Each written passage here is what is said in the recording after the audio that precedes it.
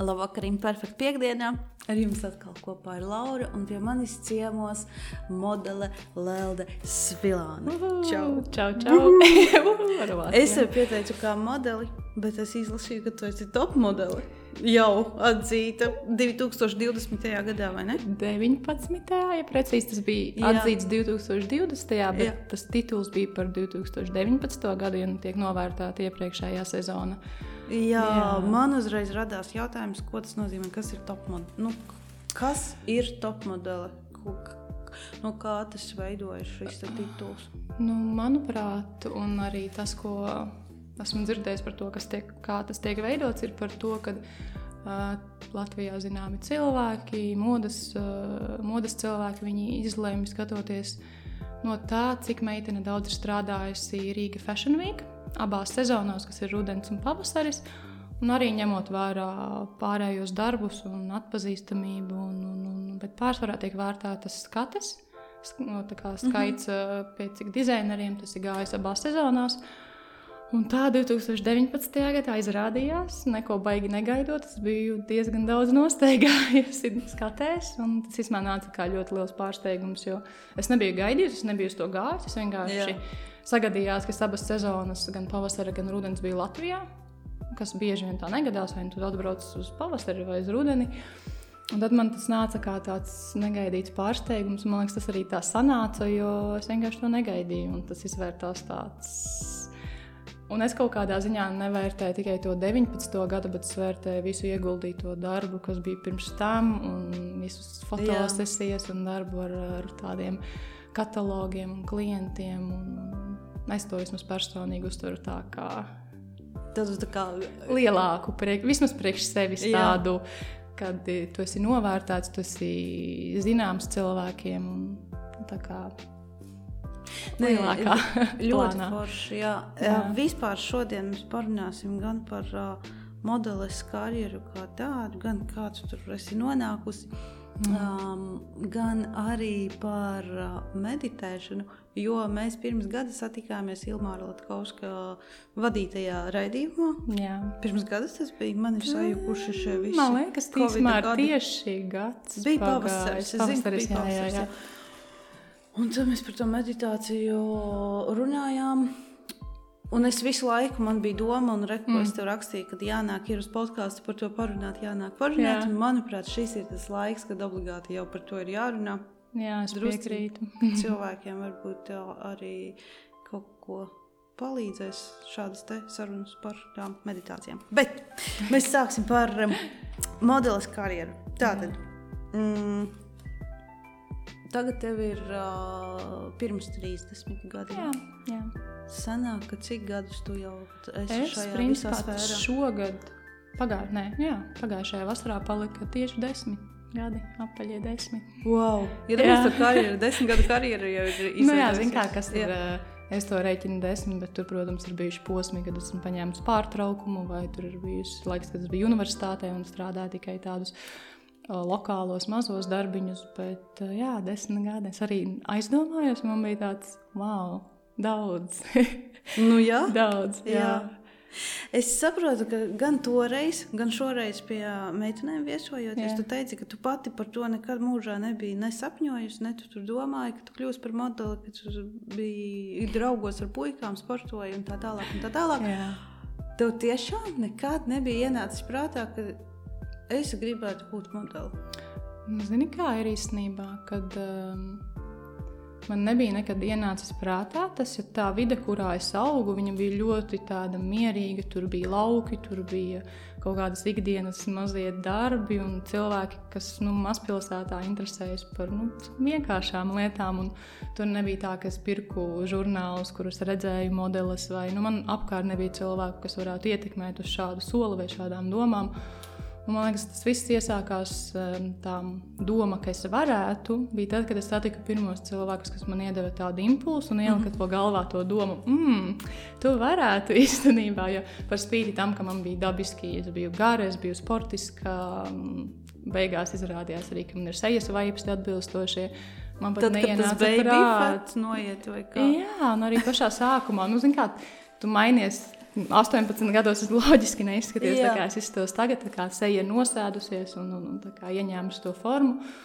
Un jā, noiet tas baby face, kā tu saki, un parādās, jā, ka tev ir vaigu kauli, ka tev ir, arī līdz tam bija jānonāk, jo iepriekš es domāju, ka man tā seja ir tāda, kāda viņa ir, un varbūt puiciska, un es sev īsti pati nepatika tās sejas dēļ, un to vaipstu, un tad, kad tev cilvēki tā kā apstiprina un pasaka, jā, tev ir īstenībā dabas dots talants, un ļoti skaista seja, un perfekti make-ups klājas, un tad tu aizdomājies, jā, varbūt. Tāpēc vienmēr esmu uzskatījusi, ka tie cilvēki, kas tev ir apkārt, draugi, ģimene, ir ļoti svarīgi tā vide, kurā tu esi, tev viņi iedod kaut kādā ziņā formu tavai dzīvei, tavām lietām, ko tu dari, par ko tu interesējies. Tāpēc ir tas teiciens, man liekas, pasaki, kas ir 5 tavi draugi, un es pateikšu, kas tu pats esi. Jo, jā, un tad es sāku tajā vidusskolas laikā tieši vairāk tur bildēt, vairāk bildes publicēt ar sevi, savām domām, un tad arī nāca cilvēki, kas komentēja un teica, tu tā kā izsties pēc modelis, tev riktīgi sanāk, tu varētu tā kā pamēģināt to posmu un to ceļu, un jā, un tā ik pa laikam, varbūt tieši tad, kad es pieslēdzu to savu domāšanu, jā, ka iespējams es varētu, tad arī nāca tās iespējas, kas vienmēr dzīvē interesanti, ja tu iedod spēku tām domām un tam, ko tu vēlies, tev arī nāk tādi pareizie cilvēki, tev uz ielas uzrunā, nāk konkurss, kuram tev ir jāpiesakās, man liekas, arī tā beigām maģija un tā kā ļoti saistīts ar to garīgumu un to kas gaisā. Jā. Un ja tu iedod spēku tām domām, ja es būtu aizmirsus, es arī būtu palaidis garām tās iespējas, kas atnāca vai nepievēršas tām uzmanību, un tad, labi, būtu kaut kāds cits ceļš dzīvē. Jā. Labi, tad tu atbrauc uz Rīgu, tad sākas pirmās šeit fotosesijas un tā tālāk. Kurā brīdī notiek kaut kāds tāds pirmais izrāviens uz ārzemēm? Jā, principā noteikti es piedalījos konkursā, kur arī man ļoti forši, ka man bija tāda iespēja sākt ar konkursu tieši, jo ja man būtu vienkārši uzrunājis aģentūra un bez tādas apmācības un kaut kādiem kursiem un ievadīšanas būtu man aizsūtījuši uz ārzemēm, man liekas, būtu panika vēl lielāka nekā man viņa pirmajā reizē bija stress, ko darīt, kas es esmu. Jo tie kursi iedeva tādu mazo intro par to, kas man vispār jādara, kā tas notiek, kā man staigāt, kā man fotosesijās uzvesties. Jā, un tad tas konkurss, bet pēc tam kaut kā es biju tajā plūsmā, ka tev jāpabeidz vidusskola un tev ir jāiet tālāk uz augstskolu. Un tā kā, man liekas, tas ir diezgan daudz jauniešiem, ka tev ir tā kā dzīve jau saplānota, ja tu neizlauzies. Bet tas jau arī ir, tā kā sagaidāms. Galvā jau ieliks, ka tā ir jādara tālāk. Mēs visi taču, mana paudze, mani klases biedri, tu loģiski, ja tu pabeidz to universitāti, un nebija tāds, kas tur pēkšņi, es tur braukšu ceļot, vai es nezinu, es tur paņemšu gadu brīvu. Vismaz mans gads. Jā, un tad, laikam, tas pirmais, kas iedeva ēsmu, kad sākt uz ārzemēm, bija tas pirmais ceļojums uz Milānu. Jā, 12. klasē es pirmoreiz aizbraucu, jā. Bet tu aizbrauc Milānu? Jā. 12. klase. 12. klase. Es vēl biju, man bija palicis skuķis. Un pirmo reizi no mazpilsētas uz lidostu, lidmašīna, vispār citā valsts, angļu valoda, tajā mirklī es vēl baigi nerunāju angliski, kā bija tur skolā, kas mācīja. Kas tad mūsu laikā bija eksāmenā? Nē, es lasīju angliski, tagad lasīt angliski, kāpēc latviski jālasa kaut kādā ziņā. Un tas iedeva tādu vairāk redzējumu par to, ka varbūt arī šādi un ārzemēs. Un tā kā iedeva tavu ēsmu, tā kā redzēt, kā pasaulē ir un gribēt vēl un gribēt apstīt citas pasaules, bet valstis. Bet tad es atbraucu, tas iestājos augstskolā, un tad tas pieklusinājās, kas man liekas arī bija labi, jo sākās kaut kādi darbiņi Latvijā. Man liekas, tas pagrieziena punkts ir pēc augstskolas, pēc bakalaura. Es sapratu, ka maģistram es neesmu gatava. Es īsti arī nezināju tajā mirklī, vai tas bakalaurs bija tas, ko man vajadzēja. Ko tu studēji? Es studēju psiholoģiju LU. Bet tad es pēc tam arī sapratu, ka tas bija fantastiski, ka es to darīju. Un man tas joprojām interesē, un tas arī palīdzēja daudzas lietas saprast arī tie posmā modeļu biznesā un kaut kādās grūtībās un arī joprojām par to interesēties un analizēt kaut kādas lietas. Jā, un tad pēc universitātes tas bija tas tāds, jā, daram. Un man liekas, tā ir vēl izteiksmīgāk un vēl būtiskāk. Ja es pēc universitātes to gadu vienu biju Milānā daudz maz visu laiku. Un, man liekas, 17. gads bija pagrieziena punkts. Es aizbraucu pirmo reizi uz Stambulu, kas arī visiem bija pārsteigums, jo Stambula nav Eiropa, Stambula ir tāds vēl cita kultūra, cits tirgus un likumsakarīgi man liekas, kad es aizbraucu pirmo reizi 17. gada. Man liekas, es varu samalot par gadiem, bet es aizbraucu, bija noticis terora akcija janvārī. Jaunajā gadā, un es aizbraucu janvāra kaut kādos 11. datumos, un man visi draugi, ak, Dievs, ko tu dari, kāpēc tu brauc? Tur taču tikko notika sprādziens, un man bija tāds, kad vienā vietā divreiz jau nesprākst. Bet nē, tas tās varbūt taisnība arī varētu būt. Jā. Bet Stambulā es īstenībā jutos ļoti mierīgi, un arī tas bija tāds pagrieziena punkts tādām garīgām lietām, tām interesēm par savādāku dzīvesveidu, kaut kādām praktizēšanai, jo ļoti daudz laikas pavadīju viena. Es dzīvoju istabiņā viena. Tev nebija tur tā kā kopmītņu tas tur variants? Tur bija, bet tajā laikā es tajā istabā biju viena, tur blakus istabā bija citas meitenes, bet man bija iespēja dzīvot, vienai, kamēr atbrauks kāda, kas pievienosies man istabiņā. Un tad tur bija vēl personiskie iemesli, kad man bija tāds diezgan interesants posms dzīvē, un tas man tā kā bija jaunais gads, man bija jauna apņemšanās, ka tagad es tā kā šķiet mainīšu to dzīvi, ja man neapmierināja tas, kas man bija iepriekš, un kā es jutos, un kā es domāju, un kas notikās, un tas tāds viss kopā modeļu lietas ar tādu sevis atvēršanos un kaut kādu lietu saprašanu un praksi. Teiksim, ja tu aizbrauc uz to konkrēto vietu, vai tā ir Milāna, vai tā ir Stambula, vai tā ir Ņujorka, plus mīnus, cik ilgs laiks tiek pavadīts tur? Tas ir atkarīgs no kā vispār? Tas ir atkarīgs vairāk no valstis, kuru tu brauc, jo Eiropā tās ir mēnesis, ja tev viss tur ir darbs, viss notiek, tu vari palikt principā tik ilgi, cik tu vēlies, bet mēnesis, man liekas, ir tāds standarts, ka tu vari jau iedzīvoties, tu vari sākt pelnīt naudu, tu vari vairāk tā kā atrādīties cilvēkiem kastingos. Eiropā tas ir mēnesis, bet esmu bijusi arī 2, atkarībā kā ar darbiem sakrīt. Āzija tie ir 3 mēneši minimums, jo, kamēr tu dabū vīzu, kamēr tu aizbrauc, kamēr tu saproti, kā tas viss strādā, plus vēl tas, kad izmaksas, tas ir 3. Stambulā es biju gadu, jo mums ir tā vīza, bet zīmogs, ko liek pasē, un ar Latviju viņiem ir 30 dienu atļauja tur būt kā turistam. Plus vēl, un tad Meksikā tur nebija noteikts. Tur arī bija tā, ka tu brauc uz 3 mēnešiem, jo tas, tu aizbrauc, tad vienu tas neatmaksās, tas kā turistiņš tur aizbrauc, atrādies un brauc mājās. Jā. Bet labi, tu aizbrauc uz Meksiku. Piemēram, tev tur ir sarunāti castingi no modeļu aģentūras, viņi tā kā atrod kaut ko, vai tu pati kaut kur arī tur meklēt? Ar Meksiku bija tā, ka es jau braucu, mēs kaut kā tā ļoti veiksmīgi viss tur sakrita ar vīzām, ar visu, es varēju uztaisīt, jo Latvijā nav vēstniecības, un es tieši biju Milānā, un es Milānā taisīju vīzu uz Meksiku, un vienkārši viss tajā mirklī sakārtojās tik ļoti perfekti, ja dažreiz es, piemēram, ar Āziju es nenormāli cīnījos, lai es uz turieni tiktu, tad man tur nebija vīzas, tad tur mainījās dokumentu sistēma, kas tev jāiesniedz, bija baigais cīniņš, lai tur tiktu, bet Meksikā viss sakārtojās. Un pirms es braucu, es jau zināju, ka tur, piemēram, 11. datumā man jau ir darbs, kurš man ir jau apstiprināts pirms es esmu atbraukusi, kas man bija tāds, wow. Tas ir uzreiz drošības sajūta. Ka tev jau kaut kas ir. Bet tā, principā, tu aizbrauc, tu atrādies aģentūrai, aģentūra uztaisa bildes, uztaisa video, kas viņiem tajā valstī ir vajadzīgs. Tur dažreiz ir roku video, ka tev rokas jāatrāda ir, un kas specifiski tajā valstī nepieciešams. Tad tev uztaisa portfolio, jeb buku to savu.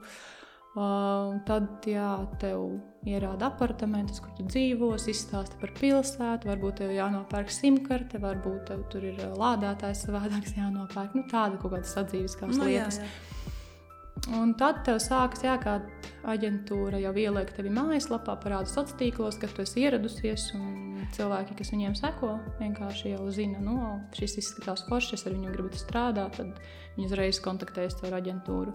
Vai arī, man liekas, es, protams, nezinu tādu aģentūras iekšējo darbu, bet ir jau cilvēki, kuri meklē tur, piemēram, blondu meiteni, viņi vēršas pie aģentūrā pēc, mums vajag tādu meiteni, tur vecuma varbūt ierobežojumi, garuma atkarīgs no darba un situācijas, un tad vienkārši viņi starp tām savām meitenēm izvēlas, kuras ir atbilstošas, un tā sūta uz castingu. Tas ir tāds, vairāk ir aģentūras darbs, un mums pienāk tikai tas, kur mums jādodas tajā dienā, un cik castingi, un kādas vietas, un kam tas ir paredzēts. Jau, piemēram, ir arī, tas vairāk bija Milānā, kur ir tādi matu castingi, un es negribēju ne griezt, ne krāsot, tāpēc man tur bija diezgan bežēdzīgi iet, jo tas atkal matu garams, dažreiz tur, protams, ir frizūrām, meklē modeļus, bet tu vienmēr aizēji, viņi tas skatās, do you want cut or color? Tagad, nē, bye! Un tad es pēkšņi pēc tam tev atkal ir jāmaina viss savs portfolio, kaut kādā ziņā. Un tad es zināju, šitos var tā slepeni izlaist, neaiziet uz turieni. Bet tas darbs arī ir tāda laimes spēle, un tie castingi, jo tajā castingā tas ir, esmu draudzenēm smējusies, ka tas katru reizi tev kā maza darba intervijas, kuru tev jāiet, un dienā tev tādas ir 7, piemēram. Un tev sev ir jāpierāda. Jā, un tur pēc pirmā castinga tev pateica, nē, tev ir jāiet uz nākošo un jāsmaida. Ar mirdzošām acīm. Šeit esmu vislabākais jūsu variants. Es par šo domāju, ka tas ir tik grūti savienojams, kaut kas tik interesanti, ka tev kā cilvēkam sevi jāsavieno šīs divas emocijas. Pirmkārt, tā ir tā pašvērtējums. Tas ir viens, ka tevi tā kā var arī atraidīt un pasaka, nē, tu mums nedari. Tā kā slikti, nē. Tas tev kaut kā jānorīd, jāsaprot, kāpēc tas tā ir un ko viņi tur citu grib. Otrs ir tas šausmīgi augstais pašvērtējums, ka tevi nevis tur kaut kādi 10 tavi draugi pasaka, paskaties, cik tu labi izskaties, bet ka tur ir kaut kāds pasaules mēroga, pieņemsim, lielais glancētais žurnāls, kas ir pasaulī. Tā kā, kad visai pasaulē kur tu patīc.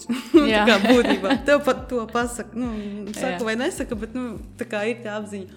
Man liekas, tur iekšā ir tāds tā kā uz īšo var šaiet. Te tevi tā kā tikko nokato pasaka, ka tu nekam nedari, otrs pasaka, ka tu esi skaistākais cilvēks pasaulē. Tā kā.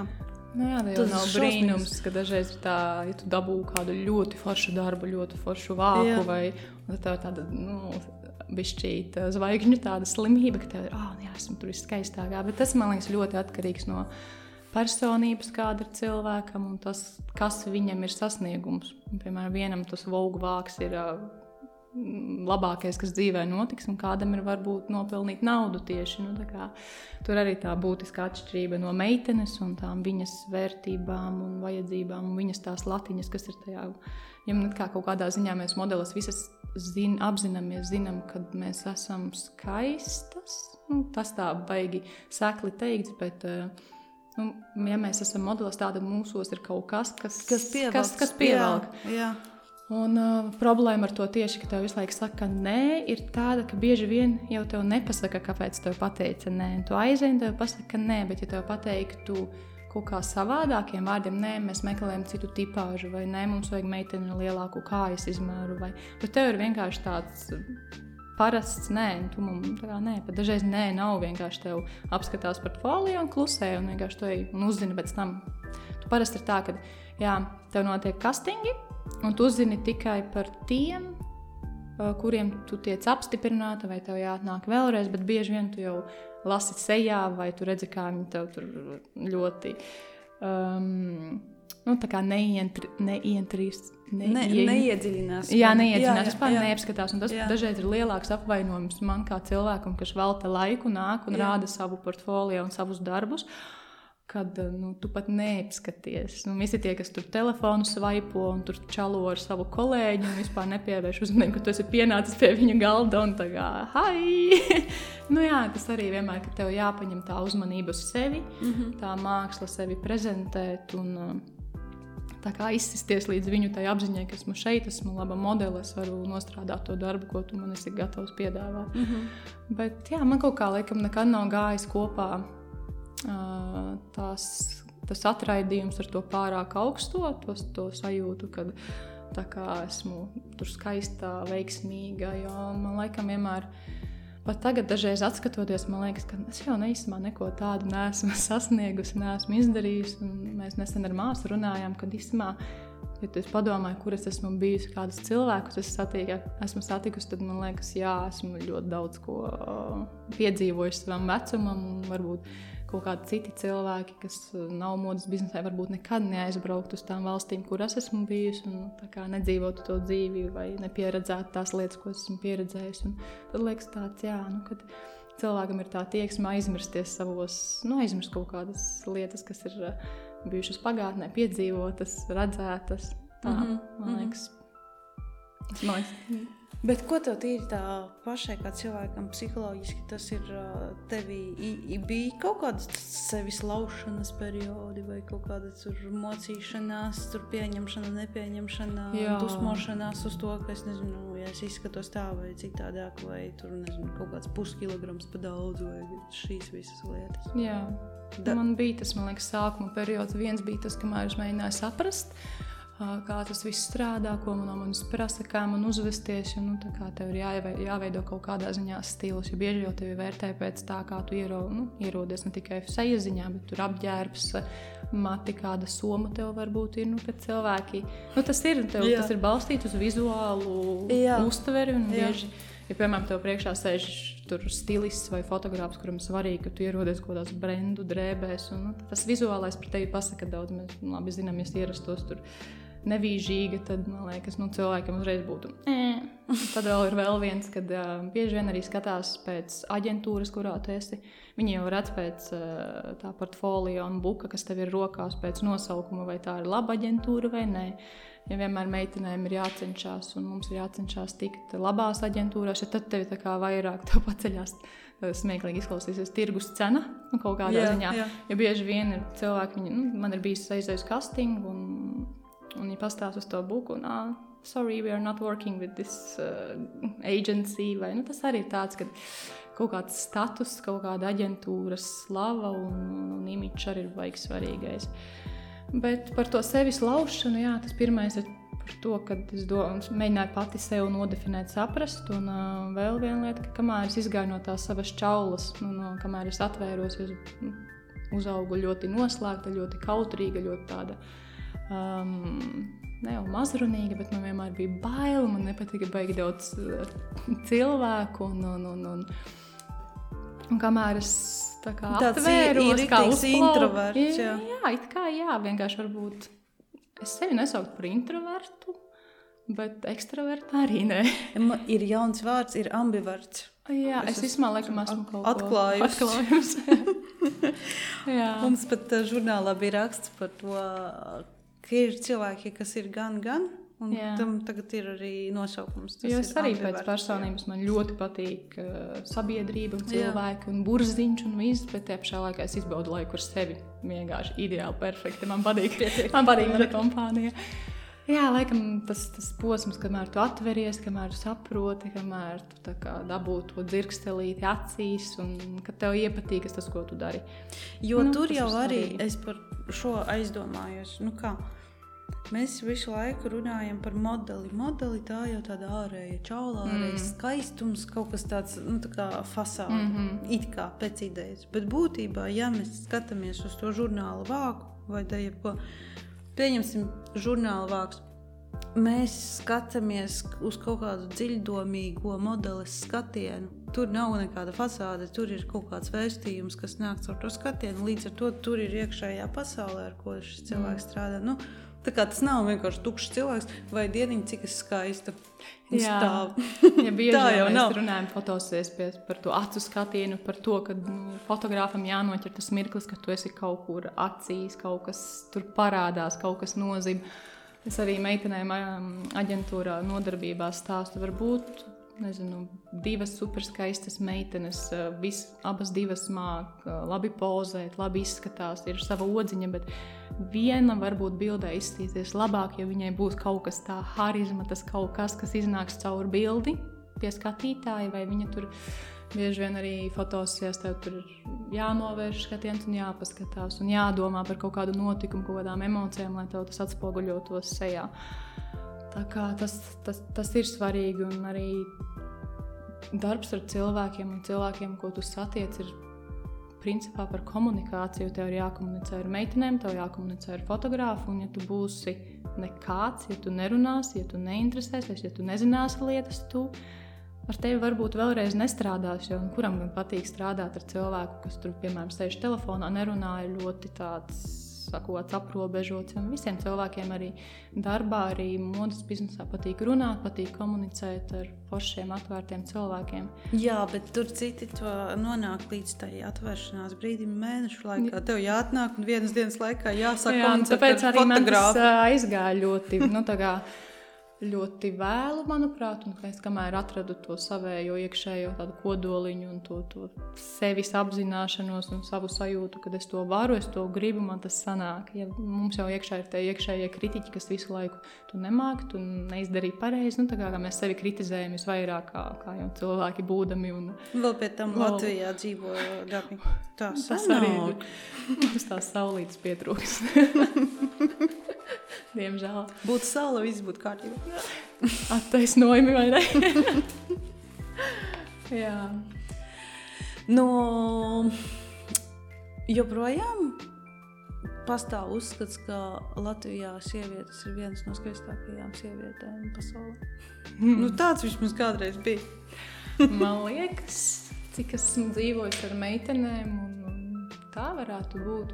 Ļoti skaists ir latvietis, krievietis, ukrainietis. Un Zviedrija. Skandināvija valstis. Jā. Tā kā mums tā tie vaipsti un viss. Bet, protams, man kā esot, redzot daudz meiteņu ikdienā un dzīvojot ar daudz meitenēm, man tas skaistuma tāds etalons ir pamainījies. Man liekas, es katrā meitenē redzu kaut ko wow. Un, kā tas, kas tev parasti nav un piesaist tev acis, tur matu krāsa vai čirkaini mati vai taisna vai vaipsi vai tur, man liekas, dažreiz pat šķība ausis liekas simpātiska, ja tas kādā vidē es esmu bijusi un ar kādu, man liekas, tur var būt tāda tipiski skaista meitene, mani vēl pat nesaista vizuāli, es neredzu viņā. Skaista meitene, bet kādai, kurai ir tā odziņa, kaut kas tur savādāks, tā paņem tādu acu skatienu, bet piesaist uzmanību. Bet par šo jautājumu tā grūti spriest, jo mēs esam skaistas, bet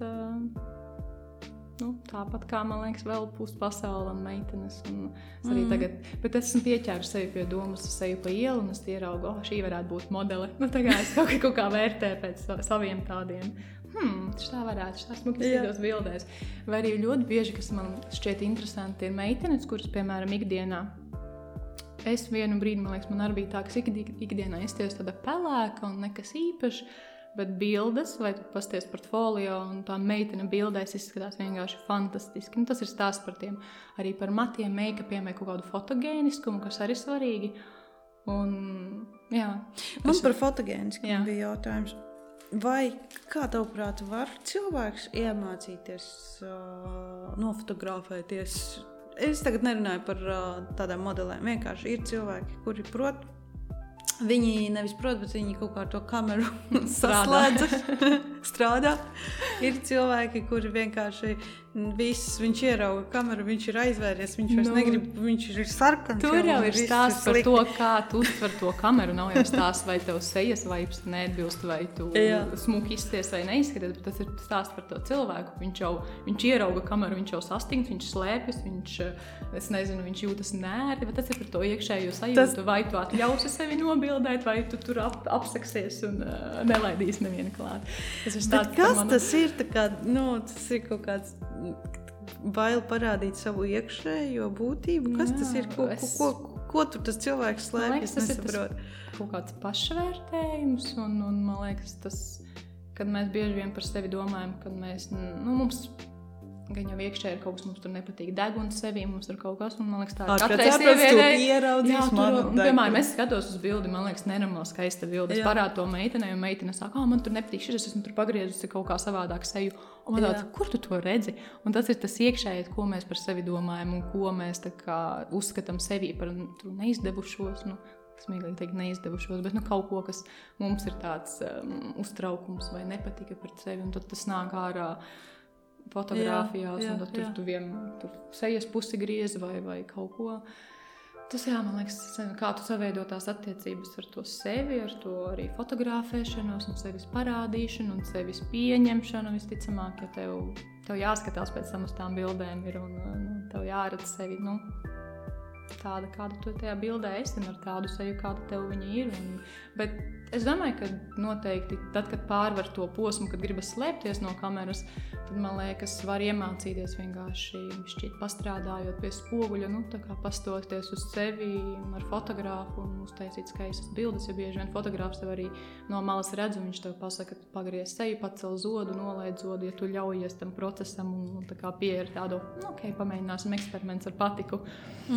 Jo savādāk nevar, jo bieži vien arī tur pozējot paceļ augstāk tur zodu, un tad fotogrāfs nolaid zemāk. Tā kā, ja viņš redz to kadrējumu, viņš redz to bildi. Jā. Tā kā tāds... Kas tev ir pašai tas tavs tāds lielākais sasniegums tavuprāt?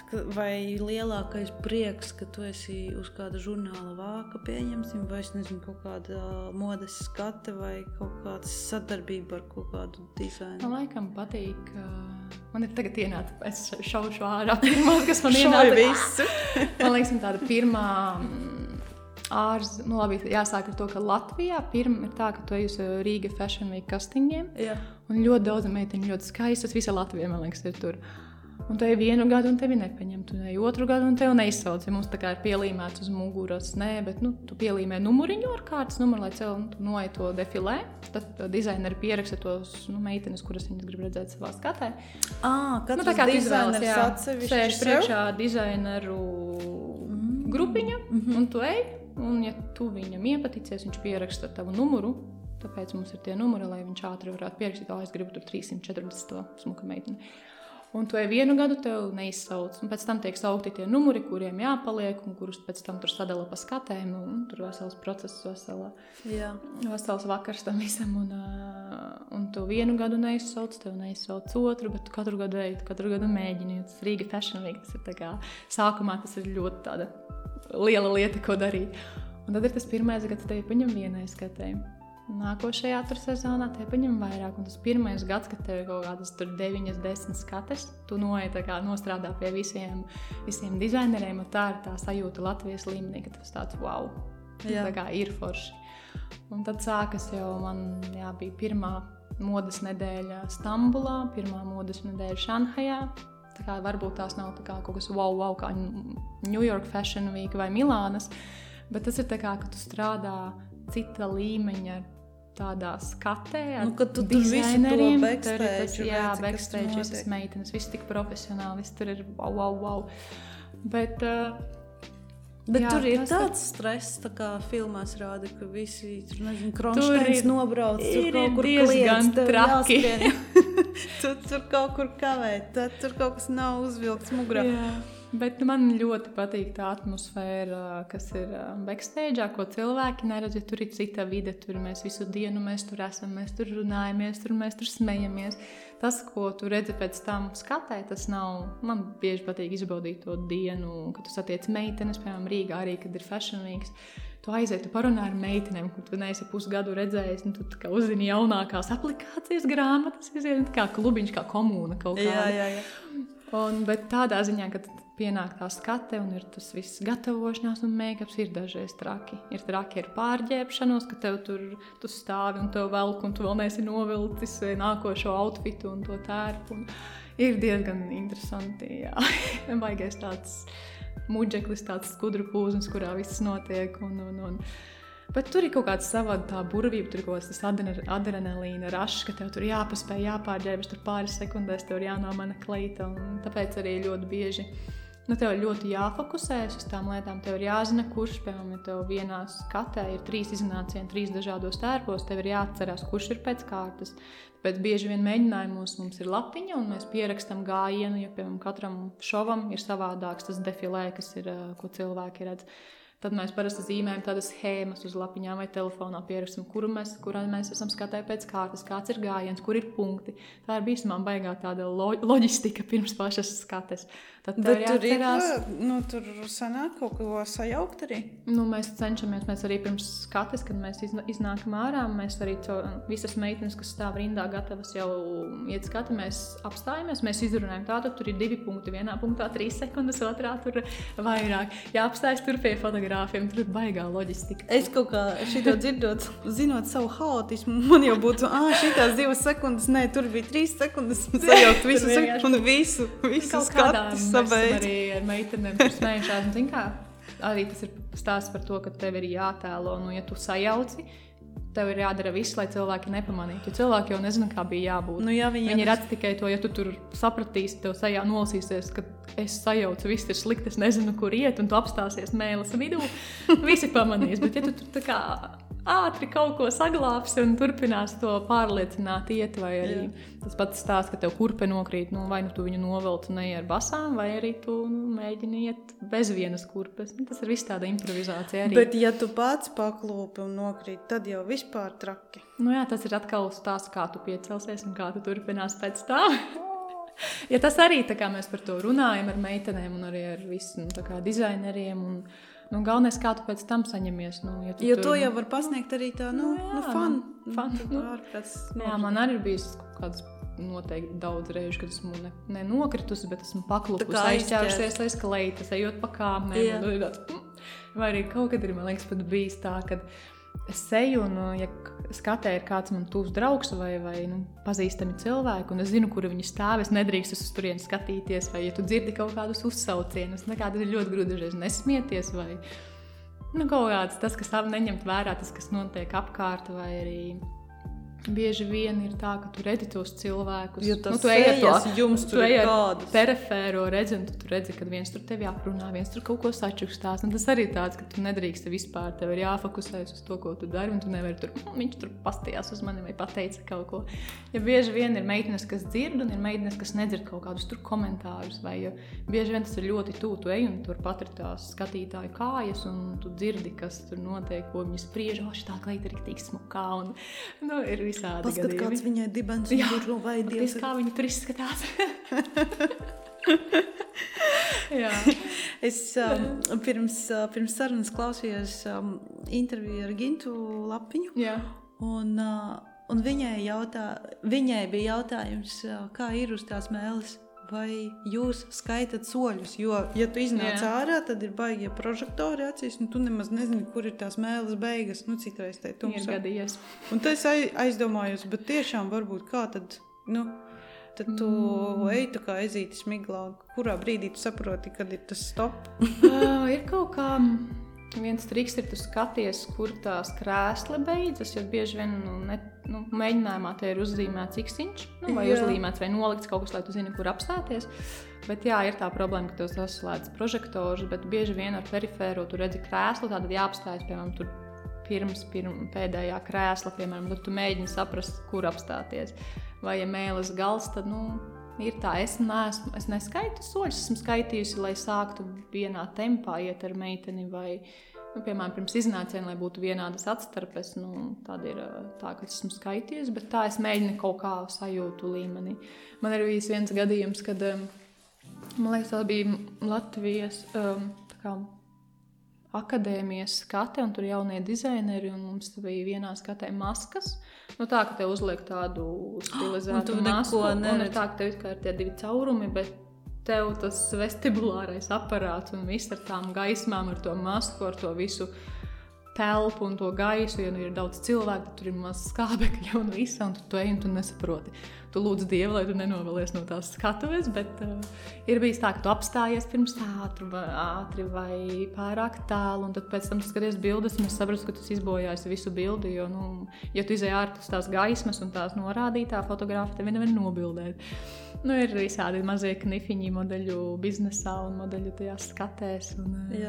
Bet mēs tur cīnamies, meitenes, visas modeles cīnās tur, lai būtu viss pēc iespējas labāk un viss smuki un skaisti un lai visi ir apmierināti. Tas jau arī man vismaz vienmēr bijis galvenais, lai tas dizaineris, pie kuras eju, es vienkārši vienmēr stāstu tādu piemēru, kad kāds strādā pusgadu pie savas kolekcijas, un es ar savu 1 minūti izlības vai neieklausīšanās vai nesaprašanas izbojāju visu viņa pusgada darbu.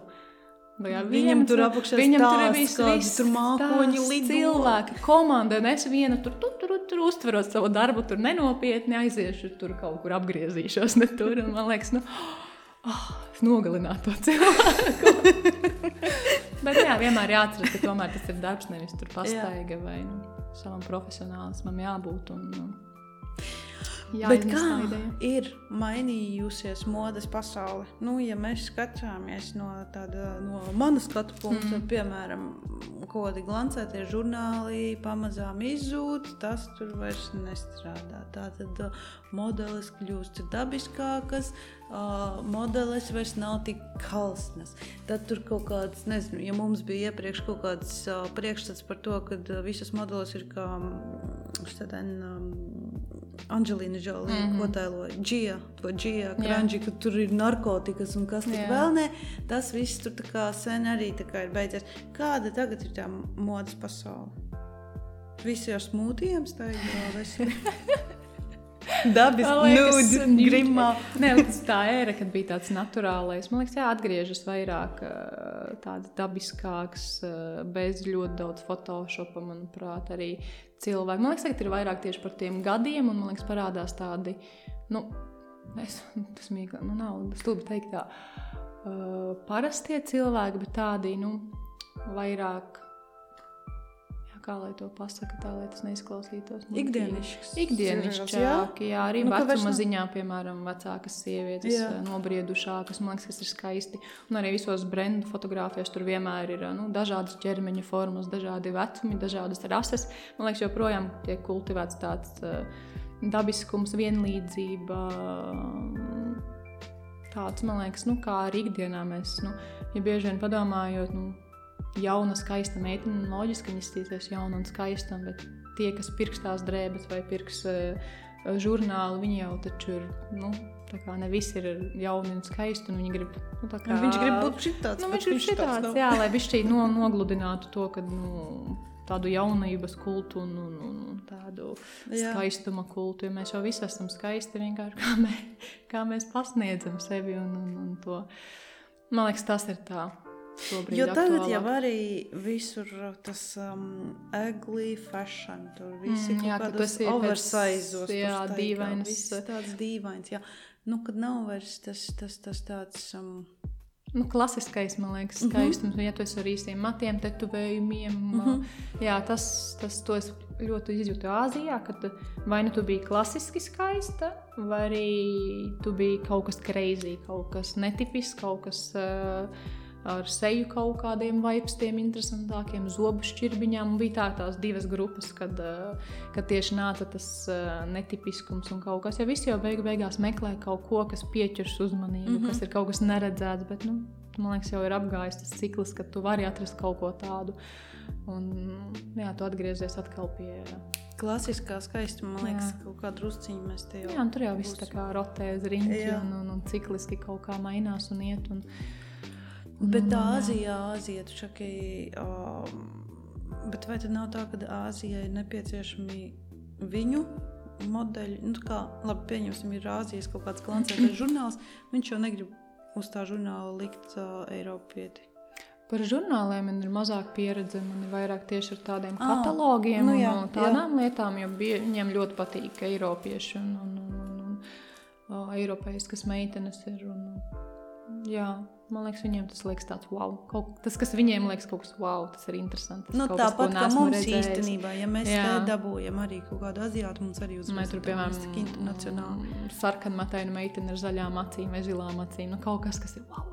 Tās neredzēts. Un vienmēr jau visi grib būt jaunatklājēji un es to meiteni pamanīju, es viņu nobildēju pirmā, viņa ir mana reklāmas seja.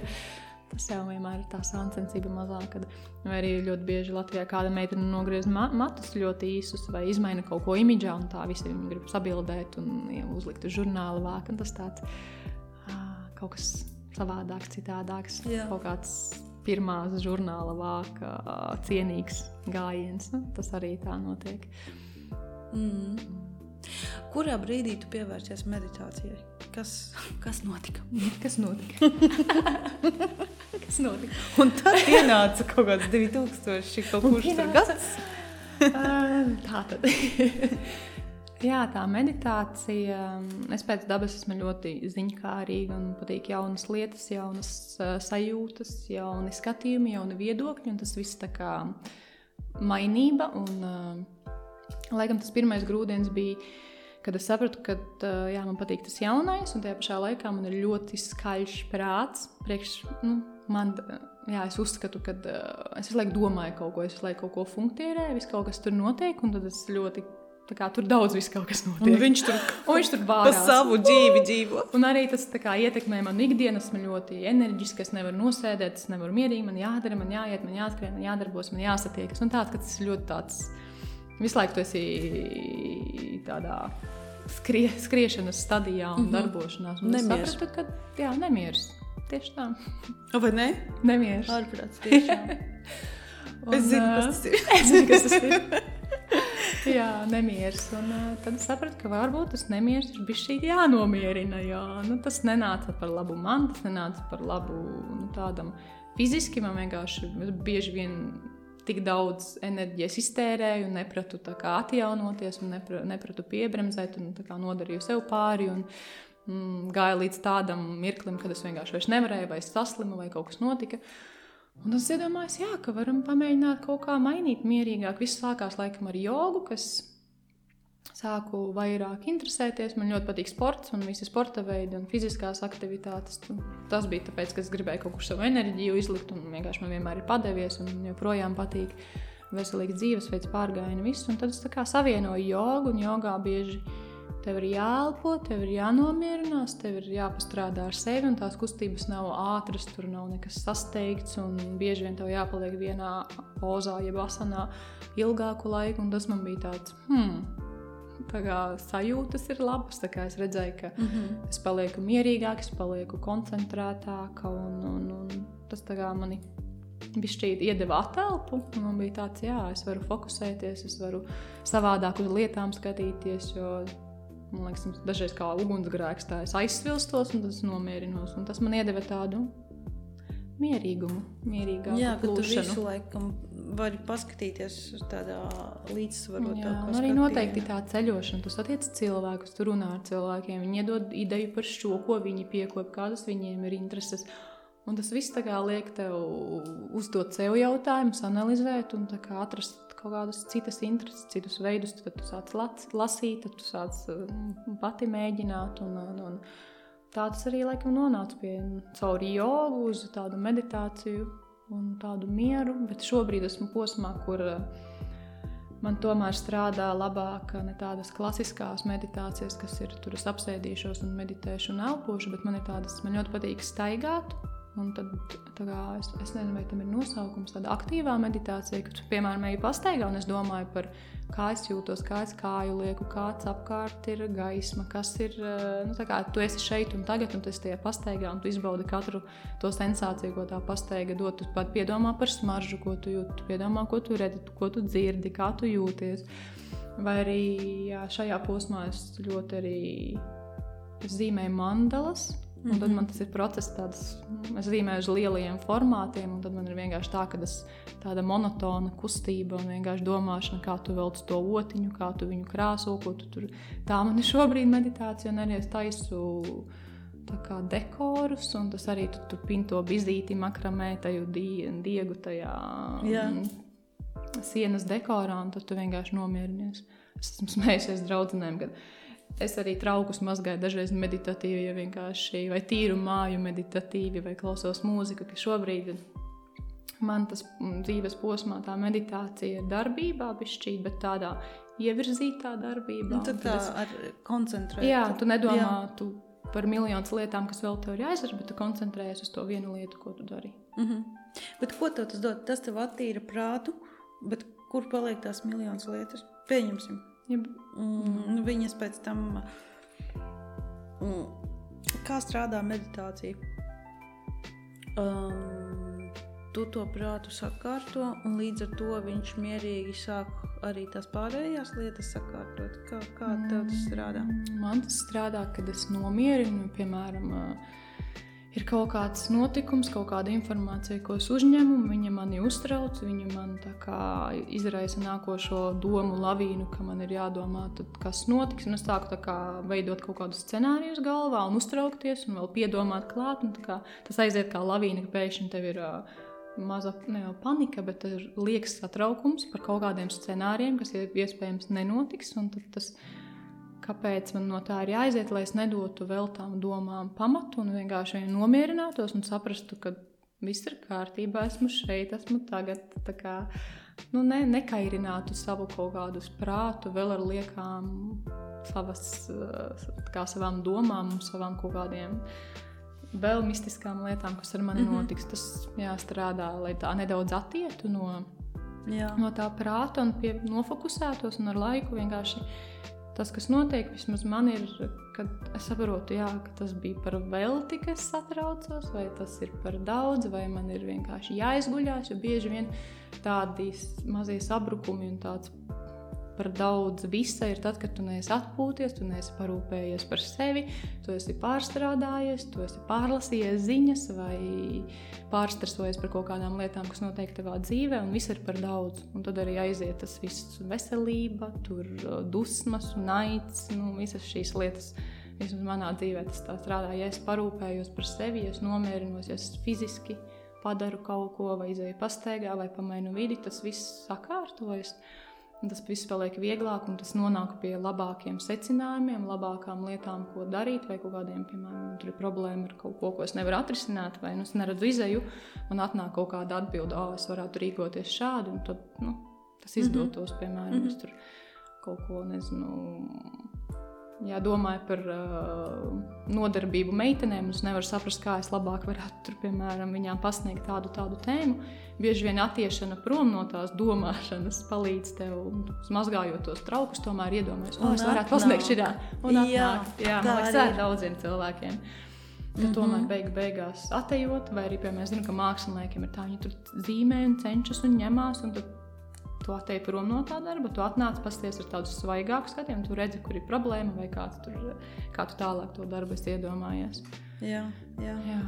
Bet arī šis laiks, laikam, ir tāds ļoti pateicīgs prāta kairināšanai. Tādā ziņā, kad sākās jau viss ar Covidu, tagad jau ir aizgājis līdz karam, un kad tu visu laiku tev ir par ko uztraukties, tev ir par ko domāt, tev ir domāt par to, ko tu nezini, kas būs tālāk, jau gadiem.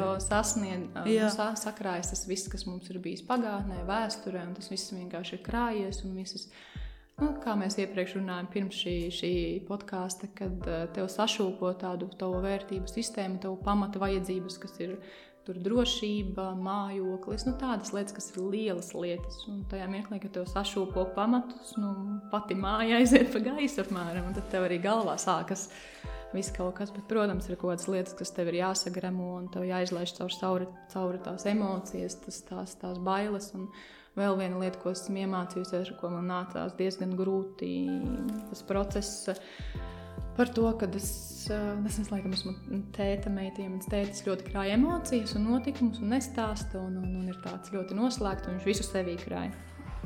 Un es zinu, cik ļoti tas tā kā cilvēku no iekšienes sēd un sakrājas.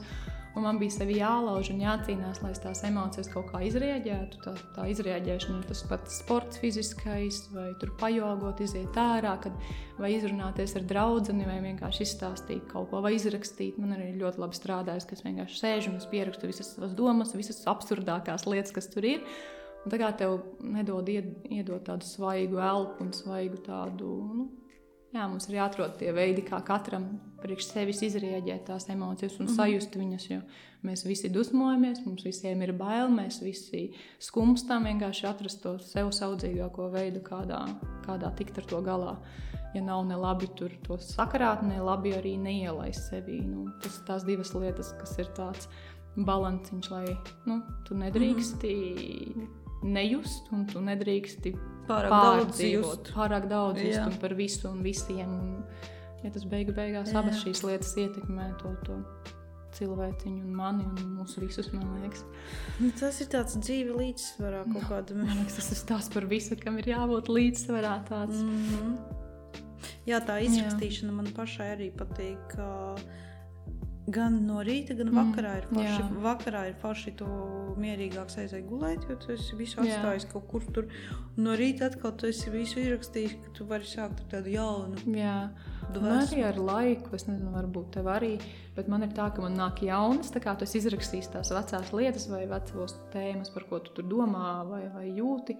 Un tad nāk jaunas tādas, es nezinu, vai jaunas idejas. Reizes tu vienu un to pašu jau nerakstīs.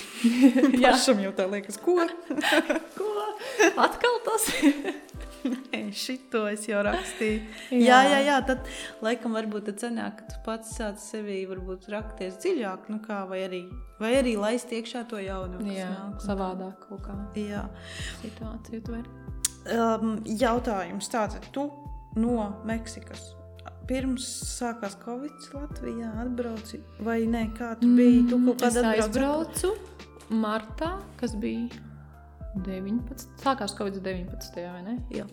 Es aizbraucu martā, bija sācies Itālijā tas uzliesmojums, un es aizbraucu tieši marta sākumā uz Meksiku, un tur sākās pēc 2 nedēļām kaut kāda tāda nobīde. Jā, es aizbraucu tajā pirmajā vilnī, man liekas, uz Meksiku, un atgriezos oktobrī. Tad, kad bija tā pirmā mājasēde garā. Jā, novembrī sākās pirmā garā mājasēde, jā. Un tad tu atgriezies Latvijā ar domu palikt šeit uz dzīvi, vai kā? Vai ar domu, ka skatīsies, kas notiek tālāk? Ar domu, ka skatīsies, kas notiks tālāk, jo tajā mirklī arī tika sašūpots viss, kas, ja tas Meksikas brauciens man pašai bija tāds, vai nu aiziet viss ļoti forši modeļu ziņā, vai arī mēs mainam kaut ko, jo tomēr 10 gadi ir daudz, esmu daudz ieguldījusi, daudz cīnījusies, un tā kā kaut kādā ziņā es esmu nonākusi punktā, ka tas, ko es daru, man nesniedz pilnīgu tādu apmierinājumu, jā, man ir darbi, jā, man ir tas, ja es izbaudu, man ir viss, bet tas nedod tādu pievienoto vērtību man priekš sevis kā cilvēku, un tad man bija tāds, nu labi, varbūt kaut kas ir jāpamaina. Jo šobrīd ir tā, ka es modeļu biznesu un modeļu darbus neesmu atmetusi, varbūt es esmu palikusi izvēlīgāka, ko es daru, ko es nedaru, jo man gribās, lai es tajā darbā, lai tajā kolekcijā es redzu kaut ko, kas rezonē ar mani, kas mani uzrunā, kas man patīk pašai, un darīt tikai tāpēc, ka man ir jādara, man īsti tā kā negribas, es varētu, bet man liekas, ka es vairāk enerģijas tērēju, lai tā kā uzfrišinātu to, man patīk, es daru, es vairāk enerģijas pazaudēju to darot, nekā es iegūstu priekš sevis. Un tad šobrīd ir kad esmu Latvijā un dzīvojos, un man liekas, man draugi jau domāja, ka esmu dīvaini, tad, kad es atgriežos Latvijā, man bija tā, ka pirmo to gadu, tagad, kas ir pagājis, man bija tā, ka es izbaudīju nenormālu ziemu, man patika pavasaris, jo es nebiju bijusi tādu pilnu ciklisko laiku Latvijā, un tad es varēju svinēt Jāņus, un es biju savā dzimšanas dienā mājās. Nu, protams, tur bija Covid un viss, un es nevarēju svinēt tā, kā es gribēju, bet, nu, tā kā tu izdzīvo visu to ciklu, 1 gadu Latvijā, un tas nenormāli skaisti. Man bija pietrūcis tas viss arī, tas lietus arī, tas sniegs arī, tas viss, man bija tāds, wow, forši. Pat novembris. Pat novembris. Man ļoti patīk novembris. Tas drēgnajā laikā visādas transformācijas notiek. Tad, kad mēs pavadam savās aliņās mājās ar sedziņu, visādi brīnumi īstenībā notiek. Pie svecītes ar pārdomām par dzīvi un jaunu iedvesmu nākošajam gadam, ja gada beigas. Man vispār tas rudens laiks, man novembrī dzimšanas diena, ir tas tumšais laiks, ir jaunais gads, man ir ļoti daudz tāds analīze priekš sevis, kā gads ir pagājis. Nu, es ļoti smējos no tiem cilvēkiem, kam ir tā birthday blues, kad tev ir mazā depresija. Skumja depresija pirms dzimšanas dienas. Šogad nebija. Tas bija tāds pārsteigums. Es kaut ko pareizi esmu darījusi. Zini, ko es šīs sarunas laikā sadzirdēju? Daudz, nevis daudz, bet dažas reizes. Analīze, ka tu analizē, tu kaut izanalizē, vai kā tev ir gājis, vai uz ko tu iesi. Tu esi tāds analītisks. Īstenībā nē, bet es tagad, kad to man atgādina, es pieķeru sevi pie tā, kad es tā saku, un es laikam varu paskaidrot, kāpēc, jo man liekas, mēs cilvēki esam tādā, es personīgi uzturu to dzīvi tādā mācīšanās procesā, ka mēs mācāmies, mēs saprotam, mums ienāk jauni draugi, jaunas lietas un ir arī vecās lietas, no kā mums ir jāatvadās, un man tas viss saistās ar analīzi, arī, piemēram, par kaut kādām labākais piemērs par attiecībām, ja esmu bijusi attiecībās, un es, piemēram, izšķiros, es nevaru pārmesties uz jaunu cilvēku, man vajag to laiku analizēt, kas nogāja greizi, ko darīt savādāk. Tas tā kā cēloņu seku tāda analīze par kas bija, kas nogāja greizi, kāpēc, kā es jutos. Tā, ka tev cilvēkiem, man liekas, arī daudz ko ir jādod sev laiks saprast, kas tad bija nepareizi, kas nogāja greizi. Bieži vien varbūt es daudz analizēju, bet man patīk atskatīties, man patīk saprast, ko es varu labāk, kā es varu labāk. Nākamajā līmenī. Jā, un izvēlēties varbūt citus ceļus, kā es sasniedzu kaut kādas lietas, ja varbūt, piemēram, ja man šobrīd neapmierinātu manu dzīve, es domātu, kā man viņu uzlabot, ko es daru nepareizi un kur man kaut ko jaunu darīt, jo es negribu dzīvot dzīvi, kura man nepatīk un kurā es tur neesmu laimīga, es neesmu izdarījis kaut kādas lietas, kāda jēga tad dzīvot, ja mēs tā kā neejam uz to labāko sevis versiju vai labākām dzīvēm, kvalitātēm vai draugiem, partneriem un visu pārējo. Tas tāds, man liekas, vienmēr tiekšanās uz tādu labāku versiju. Tas pats svarīgākais izbaudīt to visu procesu, kurā tu esi, un tāda, kāda esmu šodien, es nebūšu pēc mēneša vienkārši vai gada. Arī nepalaist tajā procesā to šeit un tagad un to mirkli un to kafijas krūzi ar draudzeni vai tādu grāmatu, ko tas izlasīs, vai tur, nezinu, pavasara sauli pirmo. Man liekas, tas tāds mazās lietas, kas veido to ikdienu. Bet ir kaut kādas lietas, ir dažas lietas tik mazsvarīgas, teiksim, tu pat teici kafijas krūze. Man ir kafijas krūze, ko es pilnīgi redzu vizuāli, kā bija. Es viņu tagad redzu, kas tā bija pa dienu, kur es sēdēju, kāda bija tā sajūta. Tā kā, kad tu to sajūtu, esi tā sevi iedzinis to kafijas krūzi, to es tagad redzu.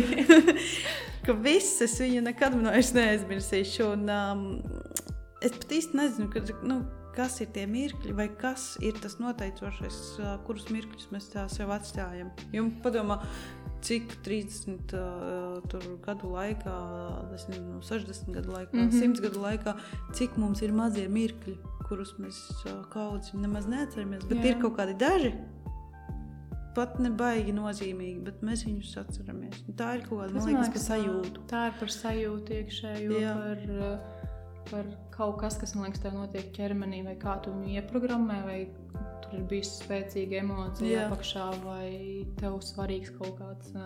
Man liekas, es vienmēr atcerēšos, man ļoti bieži ir tā, ka man ir smaržu atmiņa, es eju pa ielu un ir kaut kādas smaržas, kas man kaut ko atgādina, un es vienmēr atskatos, vai tā smaržu atmiņa dziesma, man liekas, tev arī ir gan jau tā, ka tu uzliec kādu dziesmu, tur atdies vidusskola, vai tur bija tas vai šitas, vai dziesma tā, un ir ļoti grūti pārprogrammēt, piemēram, ja tev ir kaut kāda tur skumjā dziesma, kur tur pirmais, izšķiršanās, vai es nezinu, kaut kāds cits bēdīgs notikums. Un tad visu tu viņu vairs nekad vairs neizprogrammē. Ballītē foršākajā var uzlikt to dziesmu, tur masariņu noticis. Man liekas, tas ir tas, ka mēs izveidojam tās atmiņas vai to visu ar emocionālu piesaisti tām, kaut kā baigi mēs iededzinām tajā atmiņā un sajūtās to krūzitējas vai dziesmu vai kaut ko.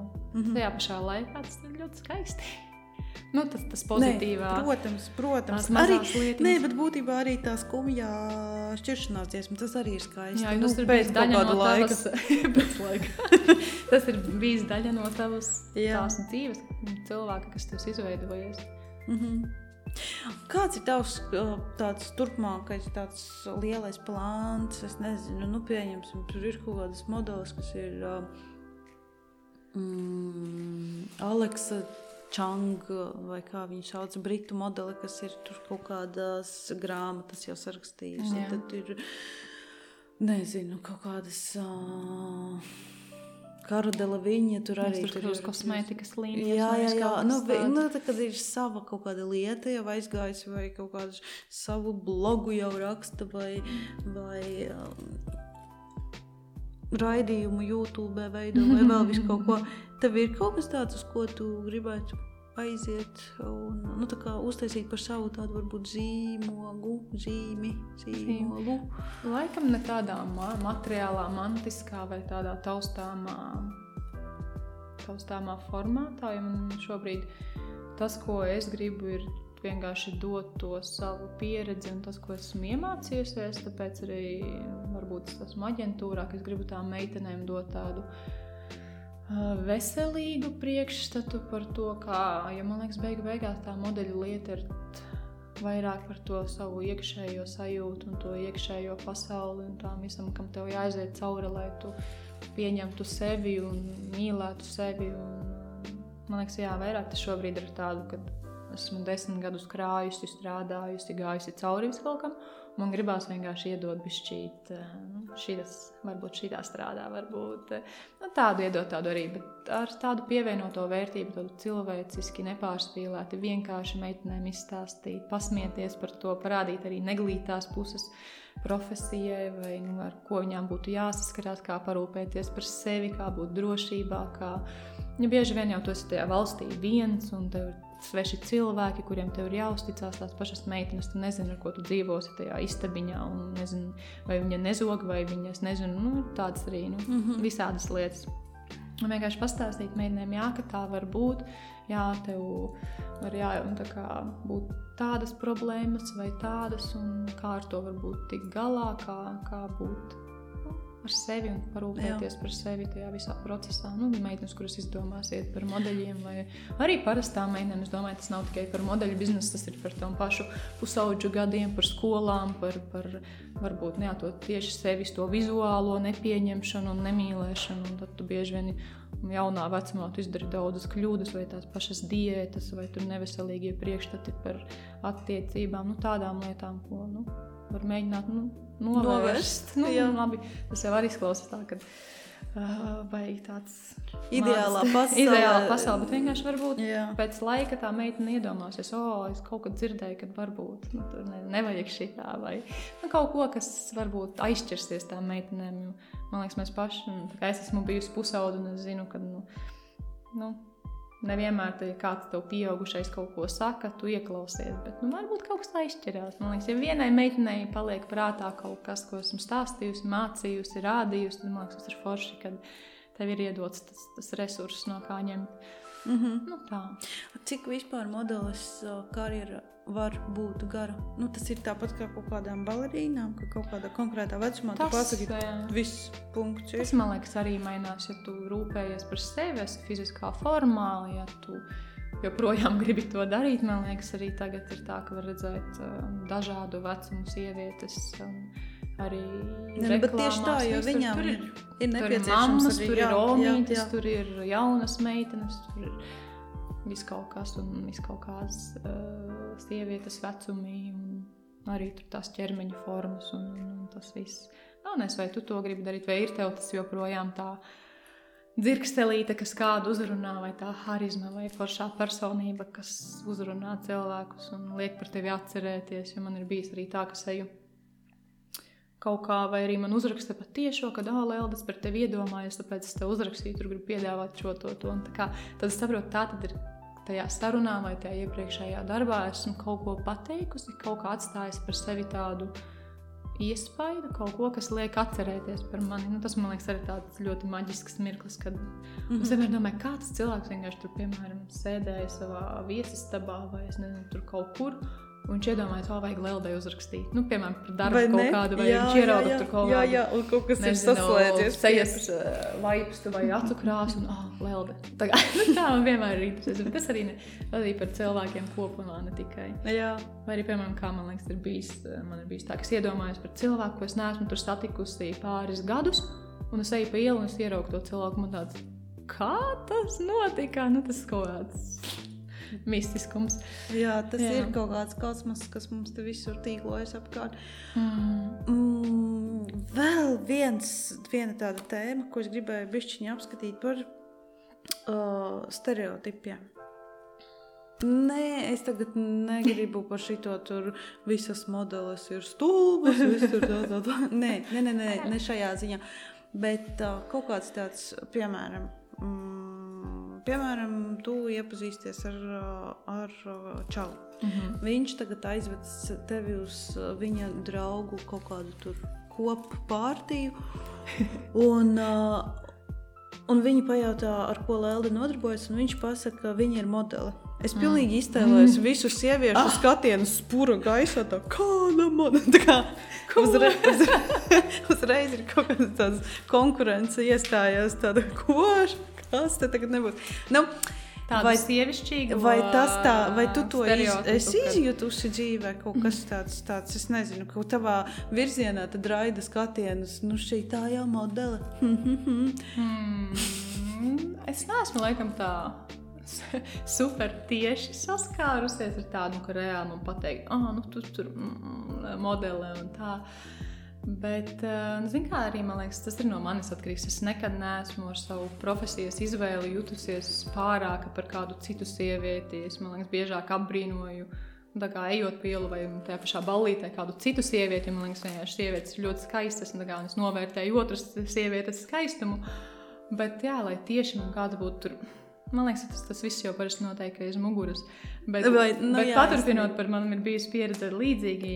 Esmu bijusi ballītē un esmu pateikusi, ka esmu studējuši psiholoģiju. Un tad tas viens no stereotipiem ir, un tagad tu man smadzenes skalosi, ja? Un man tāds, nē, es esmu atnākusi atpūsties, izklaidēties. Es šobrīd iešu dejot, nevis skalošu tev smadzenes. Baigi jau tev interesē tāds cilvēks. Tavas smadzenes, jā, šobrīd ļoti. Tas ir tāds vairāk, bet... Tieši, jā. Jā, ja man liekas, tā sabiedrībā, vairāk mums tām sievietēm ir jācenšas atbalstīt vienu otru un celt, nevis tur uztraukties, ka kāda ir skaistāka. Vienmēr būs kāda skaistāka ar skaistākiem matiem, lielākām krūtīm, smukāku dibanu un visām pārējām fiziskajām lietām. Man liekas, mums ir jāpriecājas, ka mums ir tik daudz, mēs esam tik dažādas, tik skaistas, varbūt izklausot tā naivi un banāli, bet man liekas, ja mēs sāksim vienu otru knābāt un uztraukties pašvērtējuma ziņā, kad viņa tur ir modele vai skaistāka, tas, man liekas, tāds stulba lieta, ko darīt. Jā, varbūt, tas ir tas arī, es esmu Facebookā redzējis tāda bilde, kur, man liekas, skrien meitene pa celiņu un blakus skrien vēl viena. Viņa priecājas par to meiteni, kas skrien pa celiņu, izskatās tik forši, un tajā pašā laikā tā meitene, kas skrien pa celiņu, domā par to otru meiteni, cik viņa smuki izskatās. Tas ir tāds, ka mēs katrs apskaužam vai redzam otrā to, kas, tā kā mūsos pašos ir. Jā. Tas vairāk par to būt mierā ar sevi, ar savu ķermeni, savu garīgo pasauli un kaut kādu iekšējo, un ja tu neesi mierā, tad strādā pie tā, lai tu būtu. Nevis citus meklēji kaut kāds. Es arī būšu veca, arī man būs grumbiņas un sirmi mati, un tā kā tas ir neizbēgami arī dzīties pēc tā, es visu laiku izskatīšos perfekti vai formā, arī tāds. Mums jārūpējas par sevi, bet arī tas vecums ir tāds neatgriezenisks, nevar viņu apturēt, piemēram. Man liekas, bieži vien tu redzi cilvēkus, kas nevar samierināties ar to, ka viņi noveco, bet mēs laikam esmu viens no tiem, kam kaut kādā ziņā patīk, es palieku vecāku, un vismaz tādā prāta ziņā, man liekas, ka tiesa atgriezties pusauģu vidusskolā, universitātes laikā, kad man tur bija problēmas, kas tagad, man liekas, tāds, es par to uztraucos. Tas nāk tāds kaut kāda gudrība ar gadiem, ar laiku. Jā. Tāpēc tāds... ir viegli. Varbūt es to pēc 40 gadiem neteikšu, kad es priecājos, ka es palieku vecāka, bet šobrīd ir tāds, pieņemt. Bet arī noteikti tevī ir kaut kāds tāds pasaules skatījums, pasaules redzējums, jo tu esi daudz ko pieredzējis, tādas dažādas kultūras, dažādas vides, dažādas situācijas. Iespējams, te tu arī kaut kādas tādas vienkāršākas situācijas redzi tā plašāk, kaut kā, ka tā braukšana apkārt jau arī ir daudz ko. Jā, ļoti, man liekas, tas svētīgākais, ko tu vari izdarīt, ir paceļot un redzēt, kā citi cilvēki dzīvo un pēc iespējas dažādākās kultūrās būt, un tad tu atbrauc un tu uz lietām skaties pavisam savādāk. Tā kā tev neliekas, ka par to ir jāuztraucas, tā kā tajā mirklī, ka tu paplašini to savu redzesloku un arī to, ko tu zini, ko tu lasi, ko tu skaties, vai tu pēc iespējas vairāk izzini, kas notiek tevī pašā apkārt, un man liekas, tu neuztver lietas tā kā tu uztveri iepriekš. Es atceros pirmās reizes, kas atgriezos Latvijā, Es izkāpju lidostā, un pirmais, ko es redzu, ir kaut kāds cilvēks, kas ir sadzēries, un tu ej pa to Rīgu, un tev liekas, es gribu kāpt lidmašīnā un lidot atpakaļ. Un tas latviešu bieži vien tāds drūmums ir tā, ka tu saskaries ar tādu bišķīt negativitāti un tādu apātiju par dzīvi. Un kāda dzīves kvalitāte varbūt nav forša, varbūt ir ziema. Un tas bija tāds, ka man bija grūti atgriezties, ja man bija tik daudz enerģijas, biju tik pozitīva, tik tā kā sasmēlusies visu pieredzi un visu, un tu atbrauc, un tevi tā kā izsūc, tevi tā kā notušē to tavu prieku, jo visi grib no tevis ņemt to foršo. Un tagad ir tā, ka ar to jāstrādā vienkārši, un kaut kā jāliek tās robežas, ka ne visi var nākt un ņemt to tavu pozitīvismu, jo, cik tu vari dot un barot citus cilvēkus ar tādu. Bet jāpamaina tas skatījums uz mums latviešiem un mūsu tādu mentalitāti. Jā. Bet kā tu nospraud tās robežas? Tu tā kā atsijā cilvēkus, kas ir, šobrīd tas ļoti ir vairāk daudz neiesaistīties ar tādu tieši komunikāciju, jo bieži vien, piemēram, cilvēki tur streso par kaut kādu lietu, un tajā mirklī, ja tu iesaisties tajā sarunā, tu iesaisties tajā ar argumentu vai ar kaut kādu, tu iedod viņam tā kā iespēju turpināt, un bieži vien es arī pasaku, tā kā man nav viedokļa vai es nezinu, jo, tā kā man reāli bieži vien nav to zināšanu un viedokļa, lai es tur baigi diskutētu par kaut kādu konkrētu un lietu. Un nav pār visām varītēm jāliek tas viedoklis, kur arī nav, kā visiem liek. Ir svēti paklusēt, kā Facebookā. Dažreiz tev ir iespēja izlasīt un nekomentēt. Ko daudzi cilvēki aizmirst. Pat nešērot. jā. Bet kaut kā. Jo es šobrīd ļoti, ļoti bieži dzirdu kaut kur apkārt, ka šis ir tas laiks, kad atsijājas cilvēki, kad kaut kādi tu redzi tev nevajadzīgie cilvēki tur cilvēkā. Jā, ka tu no viņiem tad norobežojies. Tas ļoti šobrīd tā kā aktuāli cilvēkiem dalās kaut kur, sadalās, atsijājas. Un tas arī nav nemaz slikti, es domāju, es savilku to ar tavu to enerģijas izdaļāšanu. Tad tu vienkārši to enerģiju turi vairāk sevi un cilvēkiem, kuri tev ir tie daži apkārt. Jā. Tas viss mainās mūsu draugi, man liekas, ir cilvēki, ar kuriem tev vairs nav viena kontakta un ir kaut kādas lietas, kas mainās un neizdājā.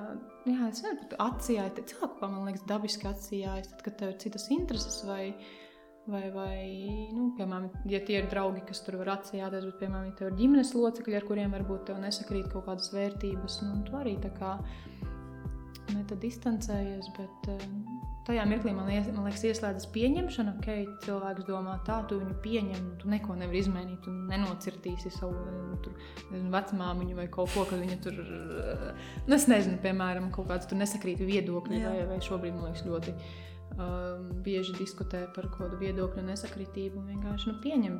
Bieži vien, kas cilvēkiem klibo, kad mēs nevaram pieņemt otru uzskatus, pat, ja tie ir krasi pretēji no mūsu, tā kā manu, piemēram, uzskatu. Man ir tā, ka forši es tevi uzklausu, es tevi dzirdēju, tev ir tāds viedoklis, bet nediskutēsim par to, ja mums ir tik krasi pretēji. Ka nevienmēr tev ir jāiesaistās ar to viedokļu atšķirību, un dažreiz tā klusēšana ir zelta, tur, kur tas ir nepieciešams. Un, pieņem to cilvēku, viņam ir tāds viedoklis, man ir šāds, mums nav pa ceļam, vai tas ir baigi viegli runāt, bet ļoti grūti praksē, man liekas, arī, vai neiesaistīties tādos problēmu risināšanā vai padomu došanā, jau arī tas, ko esmu laika gaitā sapratusi, pat ja man ir kaut kādas zināšanas un tu ar draudzeni runāju, nevienmēr tev, piemēram, situācijā tu runā par tēmu, un tu tā kā sniedz to savu viedokli, bet nevienmēr tās meitene, draudzene to viedokli dzirdēs, nevienmēr viņai ir jādzird, ja viens ir klausīties, otrs ir sadzirdēt. Tāpēc tas, ar ko es arī kaut kādu laiku iepriekš strādāju, bija tas, kad, ja tad cilvēkam būs svarīgs mans viedoklis, viņš man pajautās to viedokli. Jā, nevis, kad pats ja man bija tāds posms, ka man gribējās, es tur izlasīšu tādu grāmatu, un tad es tev tur pastāstīšu, kas tur bija un kā tev dzīvot, bet tad es sapratu, ka tas nestrādā. Katrs cilvēks nonāk savā posmā pie tās savas konkrētās lietas, piemēram, tur es mācīšos jogu, ja man tagad gribās. Ne jau es kādam piespiedīšu, kas nekad nav jogojis, jogot. Sūtīsi katru dienu Facebookā video. Kā jogot?